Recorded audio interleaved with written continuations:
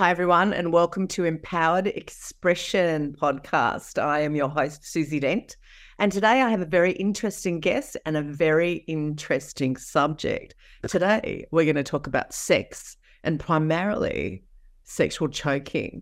Welcome, Jack Dent, to my podcast. Hi, Jack. He's a philosophy student. Hello. He is 21, and I thought who better to talk to about the prevalence of this with young people than a young person. Before I pass it over to Jack and speak to Jack, I'm just going to read you something that I found out. I was having a really interesting conversation, and I discovered that sexual choking is quite prevalent amongst young people today because they have such a huge access to pornography. And young men watching pornography, which is, as we all know, it depicts sexual violence and violence towards women, seem to think that strangulation, or it's called choking colloquially, is okay. And many young women are having their first time with a partner involve choking. And I remember decades ago when Michael Hutchence, the singer of In Excess, was found dead due to sexual asphyxiation, which is choking during masturbation, which obviously heightened his pleasure enough to kill him. And the act of choking, when you actually choke someone, is it cuts off the blood supply to the brain, makes you feel lightheaded. And in some people, a small amount of people, it actually heightens sexual pleasure. And I was having a big conversation with Jack the other day, and he's got some really interesting insights into what is happening with young people. But just so we set the scene, choking is strangulation. It's a medical term for strangulation. It is not a safe thing to do. So, Jack, we were talking the other day, and I've invited you on the show because you have mentioned to me that this is a thing happening within your demographic and within your peers, within people in their 20s. And I'd love to hear about your views on this and the sort of access you guys have to pornography. So you were telling me you have friends, because I know you have many and varied friends, that you actually have female friends who are in their 20s who have actually experienced this and spoken to you about it. Yes, that has happened. And I feel there's quite a lot of prevalence in the world now with technology. And you were mentioning access.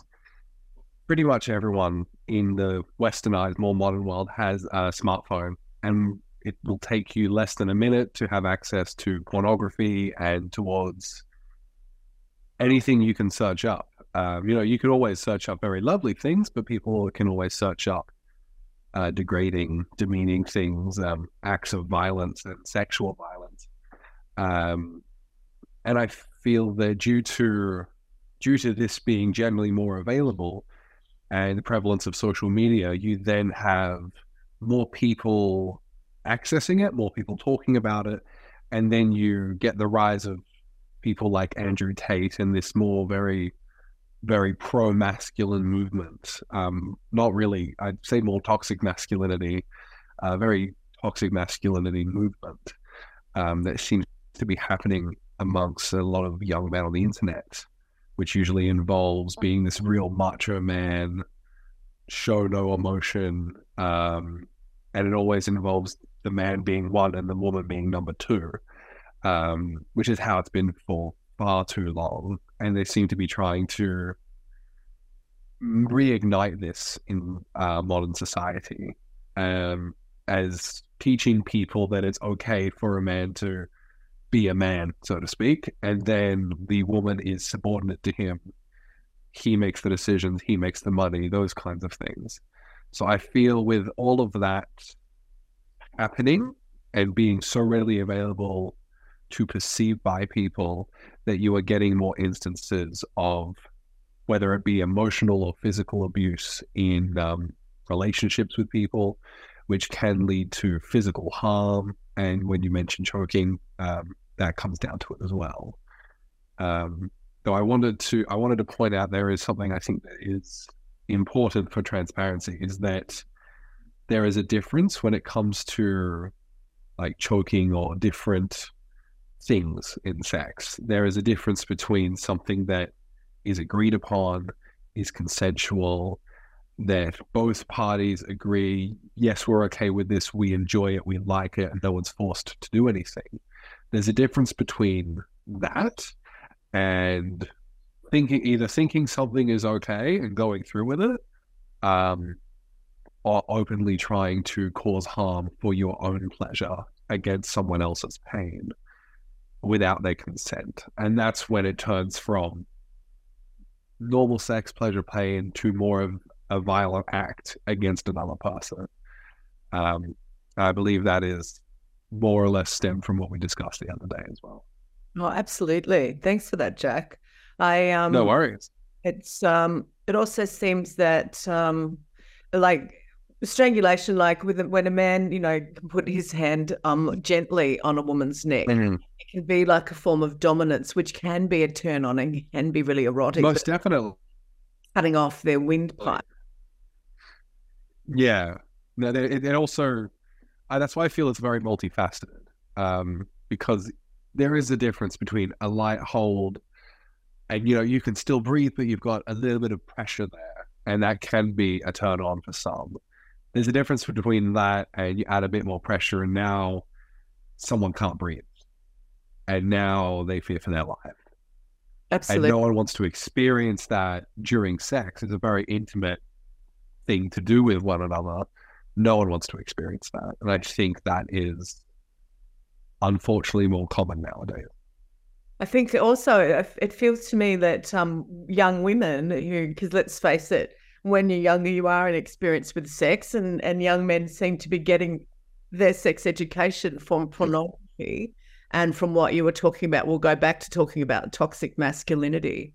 And young women seem to be on their first sexual encounter experiencing this and without consent, and letting the young man doing it thinking that it's actually turning them on, when in actual fact it's supposed to be turning her on. And medically, there's no safe way to actually strangle or choke someone, because you actually can cut off the blood supply to their brain and you can kill them. So the lessons that young men are learning through watching pornography are not good ones. For me, when I first heard about the prevalence of this in younger society today, I was quite horrified, because as you mentioned, I felt that women were being degraded, and that women, I thought that things were getting better for young women today. And to me, I'm just like, no, that's not empowerment. That's complete disempowerment, because the young women don't know and the young men don't know. So it's all about having this conversation, which is why I'm really glad we're having the conversation today. Absolutely. The older generation can sit back and go, what's happening to my daughter or my son who are in their 20s, and are they experiencing this sort of thing? Now, you mentioned Andrew Tate. He's been huge in the news at the moment, and he's someone that's been, well, actually, you tell us about Andrew Tate. I mean, with Andrew Tate, and the way he portrays himself and portrays women, and the way he's been portrayed in the press, because he's in jail at the moment in another country. He's under house arrest at the moment. They released him from the jail, and both him and his brother are under house arrest. I feel with Andrew Tate, I feel everything is always quite complex. It's never just one thing, because the thing about Andrew Tate that I think is probably most important is the amount of people, the amount of young men that are very drawn to him, because he speaks well, and there are even some things where you go, yeah, that makes sense. There is some, not in terms of any of the degrading things he said about men or women, but when he taught some of the things he said about life and achieving your goals, some people can go, yeah, I agree with that. But then what I feel turns people to the other side of things, to a less empowerment for women and for men as well, is when you get pulled in by one thread and then you start hearing other things and you go, oh, I like that one thing you said. Now you're talking about how your woman is your woman, and you have to protect her, but she must be subservient to you. And things like that. And I feel the reason it's getting so much airtime nowadays is because of how extreme it is. If someone had showed me this a few years ago and said, this is a mockumentary by Sacha Baron Cohen, I would have laughed. I would have found it incredibly hilarious. Because, like, of course, there would be no one who is this grandiose of a character. The problem is it is real and it is happening. And because of his prevalence on social media, you are getting a lot of young men drawn into this fantasy, twisted into this way of seeing the world and the way of seeing other people that is not good for the development of society, that is not beneficial to young men or young women, especially young women who are being harmed physically. And I feel both young men and young women being harmed psychologically by it. Like I believe I mentioned to you when we spoke earlier that I think it's 2 or 3 people I know, all women, their younger brothers over the past few years through the pandemic till now have all of a sudden become very vocal Andrew Tate supporters. Now, I've never actually met them. All of what I've heard of from them has been from the sisters who I'm friends with. And I just keep finding it quite surprising. I heard about it from one person. I was like, oh, that's a bit strange. And then I keep hearing about it from a few other people. I'm like, oh, this is a problem now. The ideas are spreading, and they're spreading too quickly.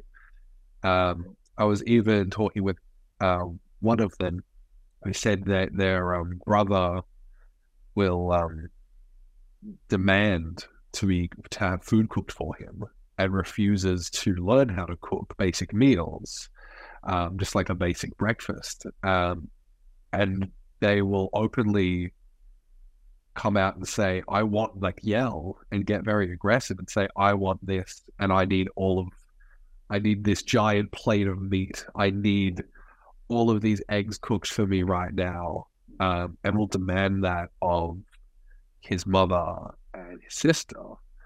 And that's just one case. But I feel quite alarming, because that's not the right way to treat a human being. And that's especially not the right way to treat a woman or someone who's a part of your family, a mother or a sister, screaming at you to cook for them because they think that that's the right thing to do because they're the man and they shouldn't have to cook for themselves because they're a man and they have better things to do.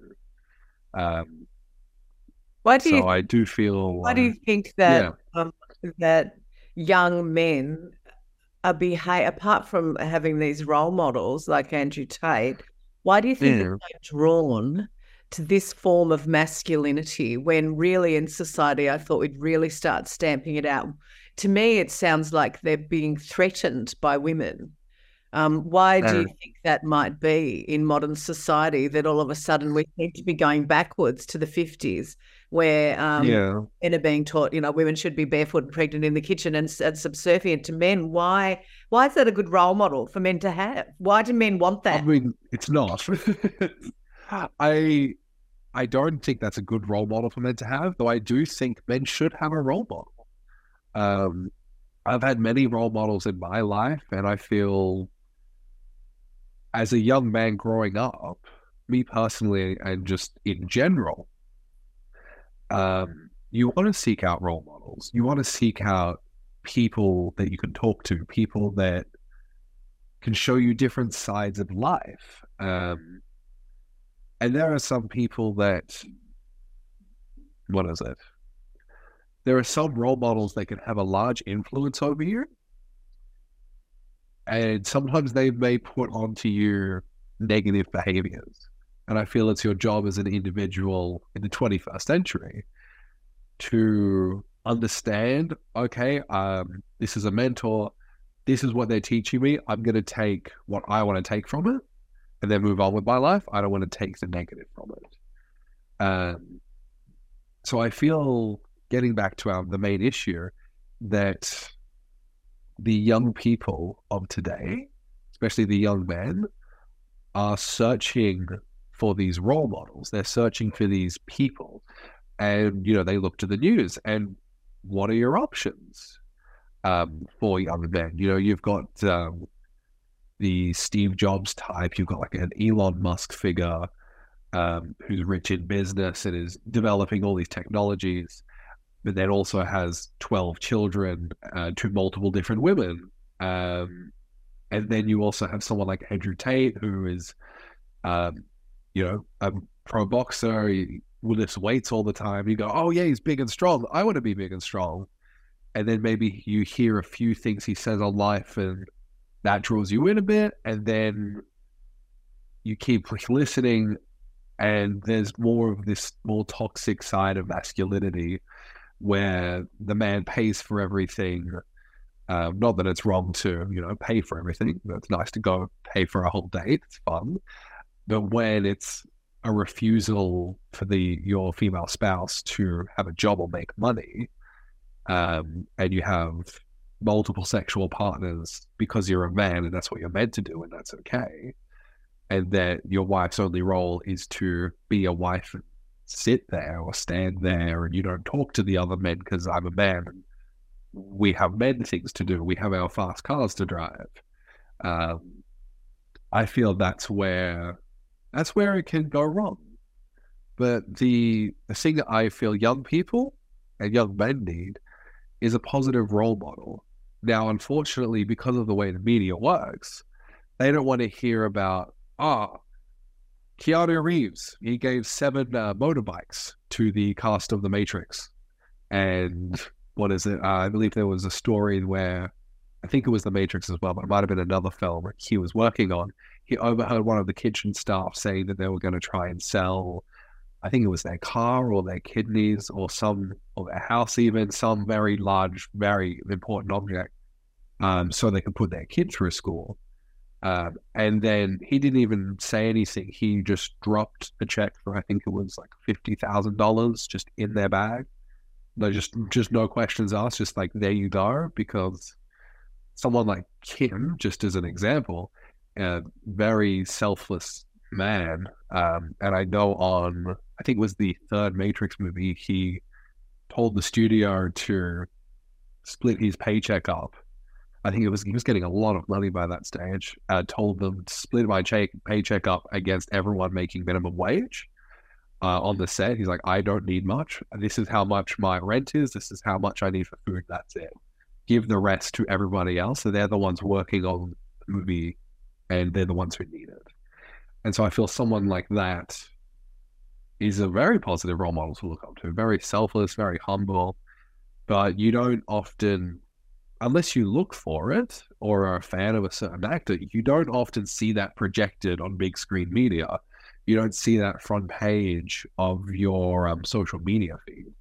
The things that you see front page of your social media feed is, oh, look at this outrageous thing that has happened. Like, look at this outrageous person treating someone in a bad way. There seems to be a lot of that because that is how social media works. Because when you have something outrageous, people click on it and it gets clicks, it gets advertising money, and it's just the nature of the business, unfortunately. But when people and young people are, especially when you're a young person developing in the world, and you're developing in this world where every day or every few hours you can take out a device and just show your outrageous content and very extreme points of view, then that's what you're putting in your mind. What you are exposed to is what you experience to a certain extent. And so when you're being exposed to all of this, you are then more drawn to that type of thing, which is why you see a lot of people going towards these more extreme political leaders and more extreme mentors. Because they're not really given anyone else to look at. You've explained that so beautifully. Thank you, Jack. Really, really beautifully. It gives us all pause for thought as to, I was actually asked a few months ago by a man who was talking to students who I thought were good male role models, and my number one was actually Keanu. And there seems to be, like you said, a prevalence of bad role models for men. And there's a lot of role models for women, and role models for men. Men also, do you feel that men can also have? They also need good female role models as well. Oh, most definitely. Aging, and if young men don't have good, strong female role models to look up to, they won't get the whole yin and yang and the balance Exactly. as they're growing up. That is very true. Yeah, that seems to be really important as well. But again, what sort of female role models would a young man have, apart from, like, obviously the beginning would be his mother and his Well, father. The first role models any of us have are our parents. So we're set up from a young age of basing our lives on our parents and how they behave towards each other and towards the world. And like you said, social media now, because there was no social media when I was growing up, is huge. So the only role models we had were, well, again, actors and actresses that or anything you actually saw in the press or in magazines or again, on the news. And now your generation has so many places you can look at. It's very sad that someone like Andrew Tate can have such a huge effect, and the press always focuses on the negative and the outrageous. Right.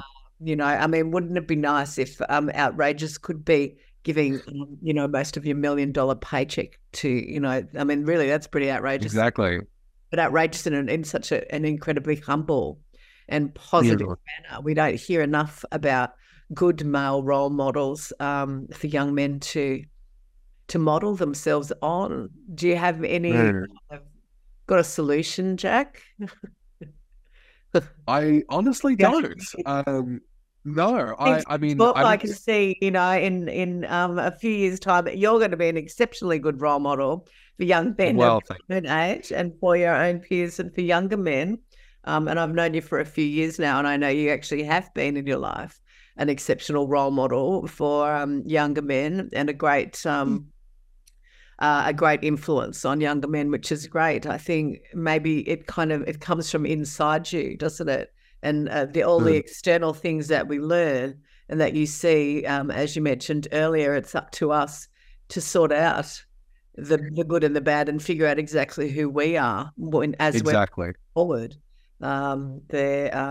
Andrew Tate, I haven't followed a great deal because I just tend to turn somebody like that off. But yes, it's very sad that that sort of thing is happening in society today. it is. What is our solution? I wouldn't say there's a solution, but there's definitely ideas and conversations we can have to maybe make things a little bit better. Especially, I feel when it comes to, it's multifaceted because we started with talking about violence against women in pornography and how that is creating violence against women just in life in the modern day. I feel we have multiple levels, like levels of a building. So we have that. Then we have certain types of influencers, whether they be politicians or actual influencers, and just people who are speaking about things that are then causing men to go towards pornography and causing people to have more violence against women. We have that, and then I feel a lot of the issue is in the amplification as well, because like you were saying before, when you were growing up, news was slower. Maybe the newspaper probably had a lot more local news in it than probably our local newspaper, but especially our local newspaper of the internet and of every social media site. I feel in the past you would have opened up a newspaper and maybe there was a few world issues, but there were the really, really big ones. Like, this is so important, you need to know about it. And then everything else was local. Now, everything's global news. People I talk to don't talk, unless it's directly in front of you, won't talk about something that's local. It's, did you see the trailer for that new movie that is coming out 8 months from now that's done by the same studio that did the last 4 movies. Everything happens so fast. Well, now we can Someone satellite. We can watch wars happening in real time in another country. we can. From our bedrooms, we can sit there and watch a war happening in another country, which is just mind blowing. I actually had I followed it as much as I could, but I had work. There was a case, I'm going to say maybe a month ago, where there was a private military this is with Russia and Ukraine. There was a private military that was employed by Russia that had been suspected to go rogue and try and take over the Russian capital. And I saw it play out live on social media. I was on Twitter at the time, and it was just one little tweet like, oh, something's happening in Russia. And then I went to work, come back, and there is whole, like, large scale documents detailing everything that has happened. There are 12-hour long live discussions with journalists, with media personnel, with CEOs of companies, with people in both countries, with the leaders and the people who have power. And 2 days, not even overnight. It's the second it happened, and the second someone else knew about it and posted it, everyone else knew about it. And then they were talking about it and theorizing about it. And then by the end of the week, it was done. You even see that with the submarine, the recent submarine disaster that happened with the Titanic submarine, where I don't know if you know about that one. Yeah. And same thing with that. I woke up in the morning, and first it was when it was just starting. It was, this submarine's gone missing. That's all it was. And then as I go throughout the day, I didn't even have time to catch up on what everything else has happened, because as it was happening, people were talking about it hour by hour. It was constant.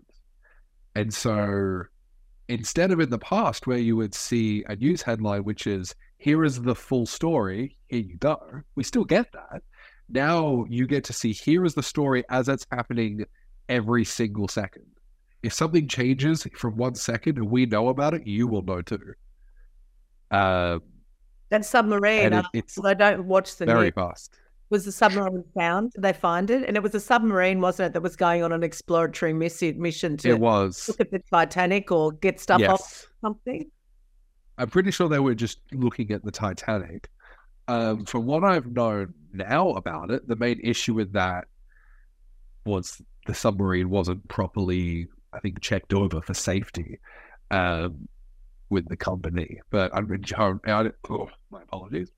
I would encourage people to look into it themselves, because I only know the basics. But the main story of it was there were a few CEOs, a few billionaires starting this tourism submarine company to go and investigate the Titanic wreck. And the very first one they sent, I'm pretty sure it didn't pass safety checks or wasn't properly built. And they ended up within a few hours not being able to get back to the surface, and then the submarine imploded. But that's the main story. But the story that I know is all social media. And in a few hours, it went from being a dramatic news story to being people joking about it very quickly. Was something that I noticed, because I thought, is this still going on? And even as people thought, before people knew that the submarine imploded, and they thought that they would still be alive and might be able to get back to the surface, people were starting to make jokes about it. And a lot of them, funny, like videos or a captured image, just making fun of the submarine. People had even got the game Grand Theft Auto, where there is a submarine in the game, and somehow they got into the computer code of the game and modified the submarine that's in the game to look like the submarine that imploded. Wow. And I saw this the submarine had before they had the news release that the submarine had actually imploded, someone had People already died. oh yeah, I think like 4 or 5 people died. Like someone the head of the company's son now owns the company because his dad died in the submarine. And they can't recover their bodies because it's at the bottom of the ocean. I think a couple like pieces have gone up to the surface, but nothing else. People died, family members died. They've even said because it's at the Titanic wreck, they said the Titanic has now lost another amount, like X amount of lives. Like the Titanic's taken more people. But the thing that shocked me the most is how fast people were joking about it. Because of how fast the news happens. So that even once they had found out that everyone had died, they were still joking about it, and then they just kept getting bigger. The jokes continued, and they got more grandiose. And this was in the span of a day and a half. And then it was old news the next day because something else had happened. So when you have stuff like that and the rapid spread of news, and if you follow it, it can be quite engaging. You're like, oh, it's happening right now. Oh, what's happened? Or you go and have a shower and you come back and 50 more things have happened. It can be very engaging. Like imagine if you started watching a TV show and then the second you finish the first episode 2 is out. And then that kept happening. By the time you finish an episode, there's a new episode out. If you were really, really engaged with something, it's like, pulling on a rope. And if someone had like a rope of chocolate, you're just eating it. And it's so easy to get wrapped up in that stuff. So bringing it back to our main conversation, when you have certain figures in the media or political parties or anyone that we've already mentioned, when you have someone like that and a story comes out about them, or there is any social media presence about them, or they say something on social media, that one thing turns into that kind of grabbing effect is what I'm now calling it, where it grabs your attention. And then because of how fast everything is and because it's global, so even if you go to sleep, there's people on the other side of the world still talking about it. So it's endless. And it is endless because even when you're finished, by the time you're finished, there's more stuff out. There's more people that are posted about that issue. Or now that someone's talked about that issue, there is now another issue that's come up. So I feel it is quite fascinating to watch all of that play out. And I feel that as we were going back to our pillars we were discussing before, when we have pornography and then pornography and violence, and then the people that talk about it and who influence that, you then have number 3, which is the spread of the ideas, the rapid fire spread of ideas. So when you have all of those in combination, you have a very big threat. Because if it wasn't spreading so fast, maybe a few people would be interested. Maybe 1 or 2 people might become very extreme with it. But because it's spreading so fast and so rapidly, you have one person invested, then they send something to their friend, even if it's a joke. Like Andrew Tate has spread really fast, both to people who are big supporters of Andrew Tate, but especially to people who aren't, because I find Andrew Tate very funny. He says some things that are hilarious and very outrageous, and some people take that seriously and take it way too far. But it's still that rapid fire spread. So if someone comes up to me and says, oh, do you know about this person? And it's some person that's been talked about on social media, most people will know about it. Some might not, but they might have heard of someone else that has done something similar.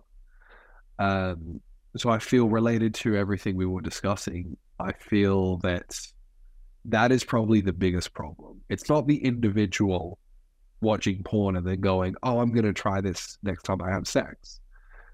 It's not just the influences by themselves. It's the combination of all 3, where it's the person being influenced by someone, repeatedly throughout multiple hours, multiple days of getting exposed to these ideas, talking about it with multiple people, and then instead of having one person, you know, doing violence against another person, you have a large group of people doing it. And then say you're a young woman and you haven't had sex with anyone, you've maybe met a partner, whether they have had sex or not, but maybe they've still been influenced by these ideas, and they go, oh no, it's okay, because my friend has done it and his friend has done it. It's okay. Even if they don't know it's not okay. And then you then put that on the impressionable young woman who's having her first time, and maybe you feel that she feels uncomfortable, but then she goes, oh, well, it's okay, because I heard that my best friend, this had happened to her, and that all the guys do it now. Well, I'm not saying all the guys do it, but I'm saying in this scenario, it's like, oh yeah, I know of people who have done it, so it's okay. And then that starts to normalize a behavior of violence. And then that's also teaching both young men and young women that, yeah, violence is okay. You know, I choke her during sex, or I hit her very hard, anything like that. And then, you know, if you're doing violence against someone sexually, that doesn't, I mean, it can, but it doesn't always stop when it's at sex.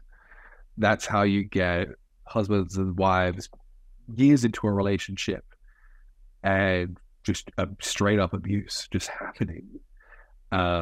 Because it's years of build-up of going, no, this is okay. Even if you're saying, no, it's not okay. If that build-up is happening over multiple years, subconsciously it's saying something that it's okay for me to do this. And then the other person's saying, I've been receiving this for X amount of years. This is okay. Even though I don't like it, because I want to do it for him, or anything like that. So I feel all of that has such a very big short and long-term impact on people thinking that way. Wow. So you studying philosophy, Jack, is probably yes, I do.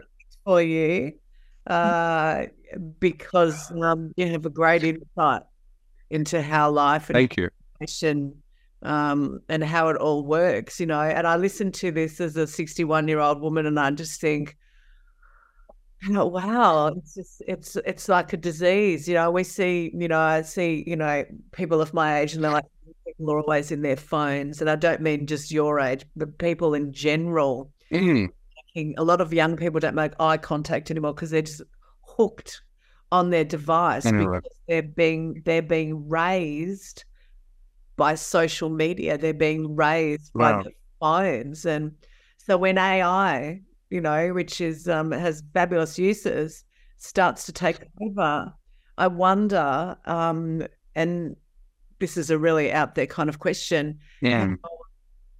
whoever's programming AI, which is supposedly being programmed by us as individuals, I wonder how powerful and how much that really is going to take over how we're thinking. It wouldn't have been great if AI was actually powered by love and kindness and generosity and great role models. So the switch could actually be flicked to a different generation, because listening to what you're saying to me, it's like society is just going down.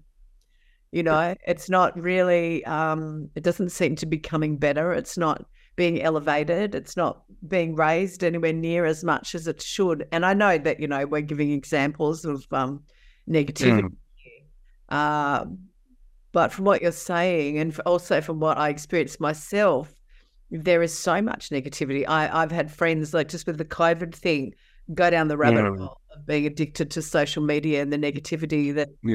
And it's very, very easy to do that. It's designed to do that. It's addictive. It's all very psychologically designed for people to be addicted to it. So, you know, social media is our next addiction.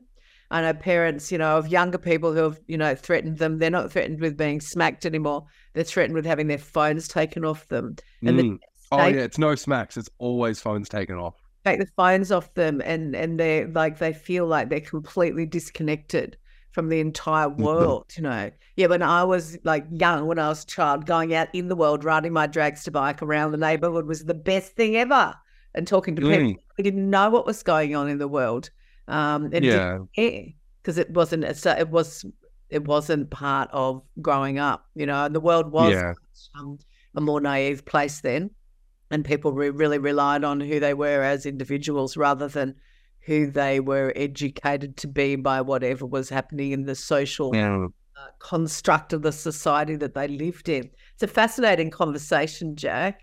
Thank you. I know we could. This is why I wanted to talk to you, because I knew you'd have really interesting input, and you've joined it together really beautifully. And I hope everybody out there who's been listening to this has really been food for thought.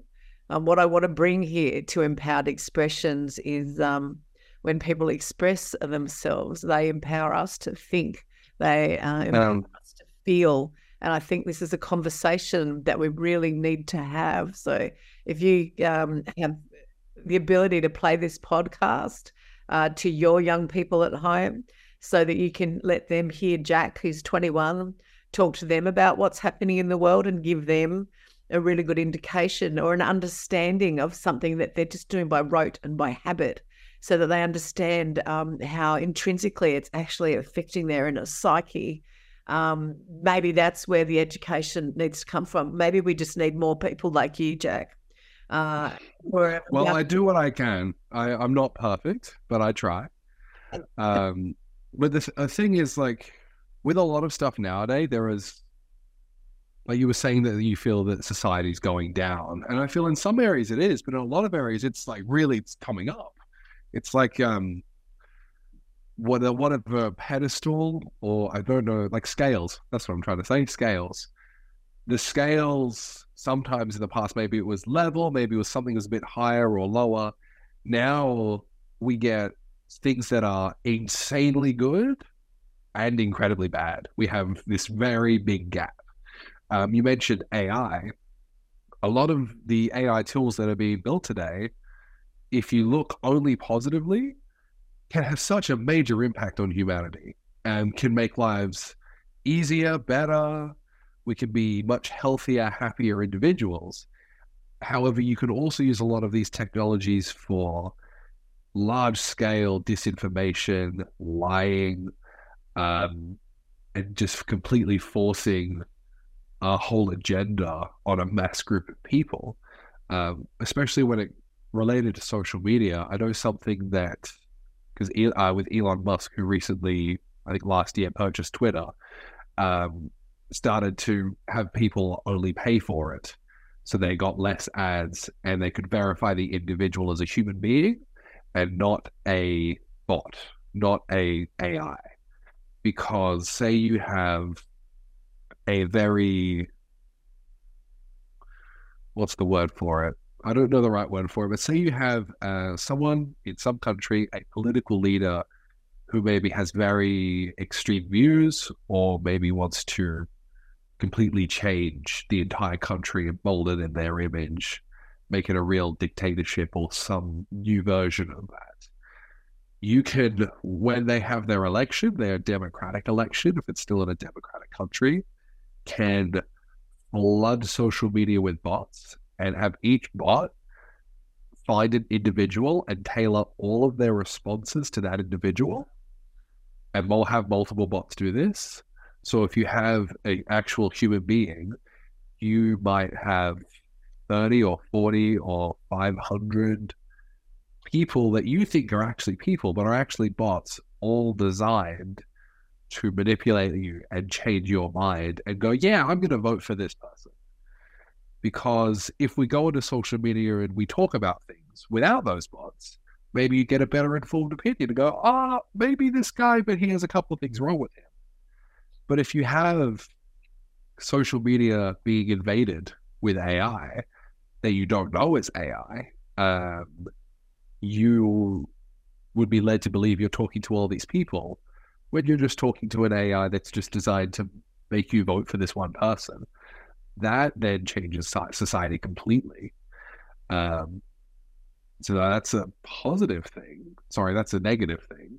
But you can also have AI be a personal like therapist for you. You can have it understand your thoughts and feelings and help you. You can also get it to what is that? I saw this case where this man was unsure if his dog was well or not. He'd taken his dog to the vet, checked the dog, everything was fine, but his dog just kept like vomiting, it kept doing things. So he wrote down all of the symptoms, wrote down the breed, wrote down as much information as possible, put it into Chat GPT, the AI, large language model, put it into Chat GPT version 4, and said, hey, my dog's been doing a lot of this weird stuff recently. Here's all the symptoms. Here's all this. I've gone and checked it out with my vet. They say that nothing's wrong, but my dog still keeps doing all this stuff. Do you have an idea of what the problem might be? And the AI took its time and then went, we think it's this, this, or this. The owner of the dog was very convinced it was one of those answers, went back to the dog, to the vet, took the dog to the vet, and they performed a much more thorough analysis and looked specifically for what the AI recommended, found a tumor in the dog, got it removed, saved the dog's life. So you've got, the AI is not even trained on medical information. It's not even trained to do that. And yet it did that, and it saved a life. And I feel that is an incredibly positive use of the technology. But then on the other side, you've got much more dangerous uses. And so that's how, related to what we were talking about before with these toxic masculinity like influences, you could just mass manipulate the public into believing your own personal views. And even just at an individual level, you can target one person and do it one at a time. There's a lot of things that it can do. And related to what you were saying about the punishment for young people nowadays is have your phone taken off you, and the feeling of being disconnected from the world. I have two things I want to say about this. I can't remember the name of the study, but there is a scientific study that I believe it was I think it was Harvard University. I can't remember specifically, but I believe it was a Harvard University study where they studied people and their connection to their phones on a physical, emotional, psychological level. They got some people to take tests in a room, 50% with their phone on them, but it's on silent and everything, but it's just in their pocket, and 50% without it for multiple hours. And the people with the phone on them were very, very conscious that the phone was there. Even if they were if they wrote a mathematics answer, they noticed, because they had every finger was connected up to a thing, and they had a brain scanner. They noticed that whenever there was certain questions that you would normally Google or search up for, there was a response in whichever hand was closest to the leg that had the phone in it. And with the people who didn't have their phones on them, they realized, they compared the data that they got from that with the people who didn't have their phone on them, and they compared it to people who have lost a limb and have experienced the phantom limb syndrome, where, say, you lose an arm and it's not there, but for whatever reason, you still feel it. You can still move your fingers. People who didn't have their phone on them, it had the exact same, or at least very similar brain waves to people with phantom limb syndrome, which is kind of suggesting that our phones have become such a companion. It's such a useful tool. It's replaced so many things and is very, very essential to modern society nowadays for a lot of people as a tool of communication. It's become so essential that when people are severed from that, they, physically, psychologically, whether they know it or not, are undergoing the same process as if they lost a limb. A lot of people today have even said that when are we going to become cyborgs? We already have. We've already started that because we've already started changing our psychology and our physical response because of we have the object there, especially young people growing up with it.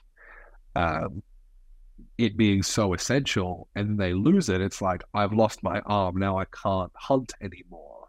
It goes back to that hunter-gatherer stage where we were hunting, and if you lost something, it would be very important, life or death. Because now I'm going to let the tribe down, and you're still getting that same response, but from a smartphone. So no wonder you have young people and their parents take their smartphone off them, that they feel disconnected from their tribe, so to speak. It might seem like, oh, you just can't text your friends for the night, but psychologically and physically, that is what it's doing for people who have grown up with a smartphone. And when you have something that is psychologically that important as maintaining a good friendship with someone, that is where that's where there could be quite a lot of dangers in the modern world. And so that's mainly what I wanted to say in terms of young people with smartphone usage. The other thing I was going to say was, I don't think the solution is to take phones off you. You may remember a few years ago where I did not have a smartphone, and I either had what I'd call a minimalist phone, which is a phone that just phone calls and text messages, or I had an old Nokia flip phone I was using, because I myself, as a young person, also felt very drawn in by these devices and very, very taken by them, basically. But I also noticed, because I like to be very creative, I like to do a lot of writing, especially with my university studies.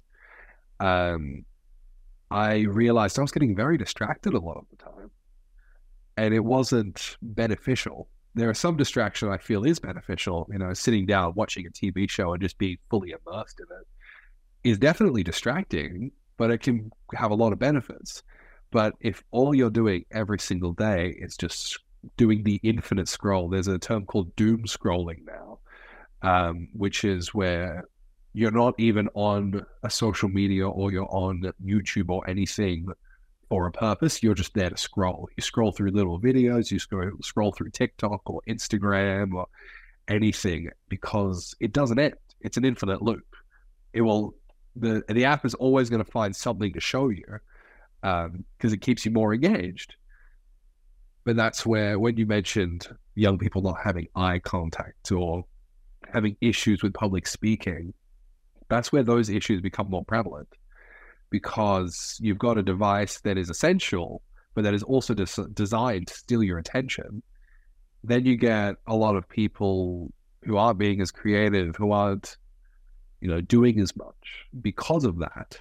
And the point I was trying to make with that is that we shouldn't take phones away from people, because they are an essential tool and they're very important. But I think we should teach proper usage and have the knowledge of how to use it correctly, because that's through my 2 or 3 year journey of still having a mobile phone but not having a smartphone, just as a little test. I got to realize that actually having a smartphone is very important. The problem is the usage. The problem is how we use it, how often we use it, and what we are there for. And luckily, there are lots of companies, including Apple and Google, and even more independent companies, working towards features inside phones that can empower you to reduce distractions and use it as a tool instead of it using you as a tool. I remember, so I feel, with your phone, that you weren't connected to social media. You had very limited at all. Because you were doing it as an experiment to see, and you weren't like really tightly connected to social media either. But as you mentioned, you felt the pull, you felt the draw, you felt distracting from your writing and the things that you wanted to do. but it also completely you would say to your friends at the time, because I remember you were quite young at the time, if you want to speak to me, call me on the phone. Yeah. Text me on an app because I'm not on Instagram and I'm not on Facebook. If you wish to communicate with me, do it by voice. And you force people, it's like, well, if you either want to talk to me or don't. Talk to me.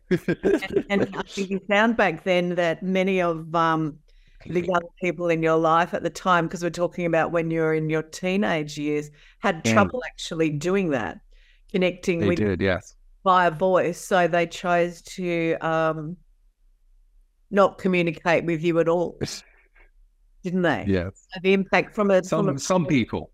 purely a social experiment that you were doing, you found that you became disconnected with a certain type of person, or a person who was maybe more into their phone, into socials, and they were doing it and probably were given things at an age that was too young.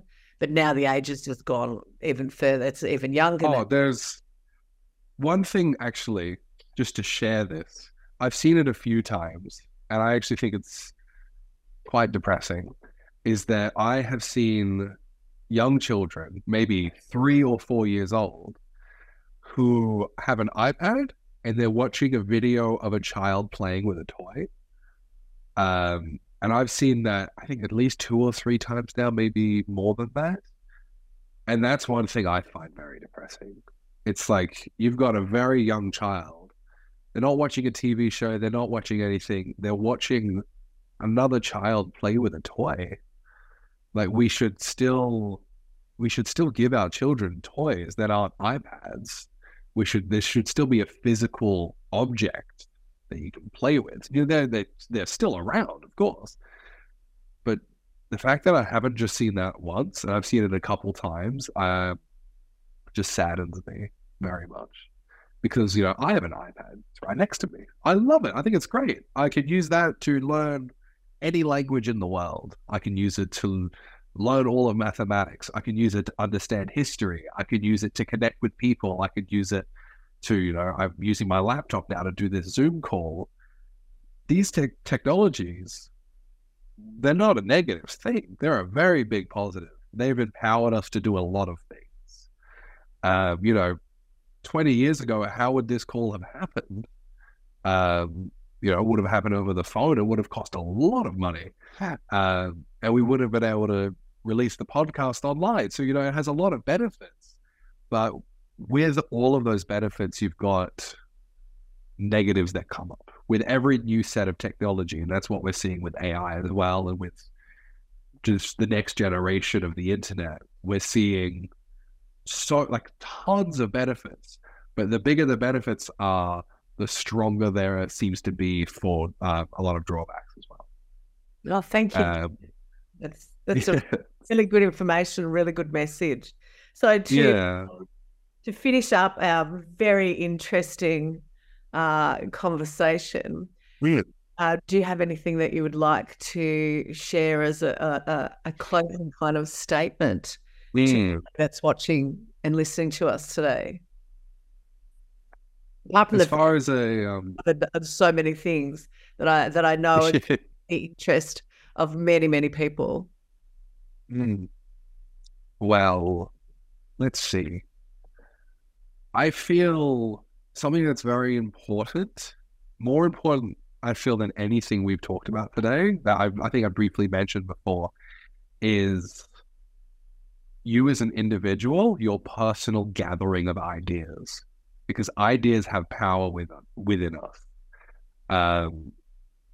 Because we are every day have such a large access to information, and that information keeps increasing, I feel that clarity, knowing what ideas to look for, but also what ideas to go, maybe not necessarily reject, but go, that's not for me, or I'm going to look inside of this idea and take something good out of it. Because there are a lot of... I don't think anyone's a bad person. I feel there are just people who make decisions that harm others and decisions that are negative. There are also people who don't do that. But I feel at the core, you have to see the humanity. You can't just, if you have an opinion on something, since someone has a negative opinion, you can't look at the other person and go, you're a monster, I hate you. Because then the other person's going to turn around and go, you're a monster, I hate you. If we keep looking at each other as monsters and not human beings who grew up in a family, who has a mother or father, whether they're alive or dead or together or not, or anything, if you realize that the person is an individual, and they're not some evil monster, I feel we can have a lot more positivity in the world and a lot more of a collective working together to build a better world. Because that's what I feel my goal is that I want to be able to work together with people to build a better world. Because otherwise, what are we doing here? There are problems that need fixing. Let's fix them. Clarity. That's so key. Exactly. I love clarity.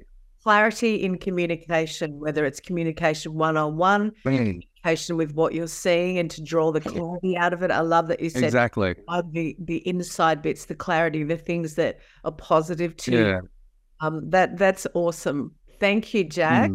That's great. No worries. One message with one last thing to say with that, just off of clarity, is with information. Same thing with communication, but as information. It's very easy online and in person to go, oh, I heard this thing about this thing and this thing, and then you say it. Maybe some of it's true, maybe it's not, but I feel everyone, because we all have access to these devices, we have the power to research something, even if it's for 5 minutes.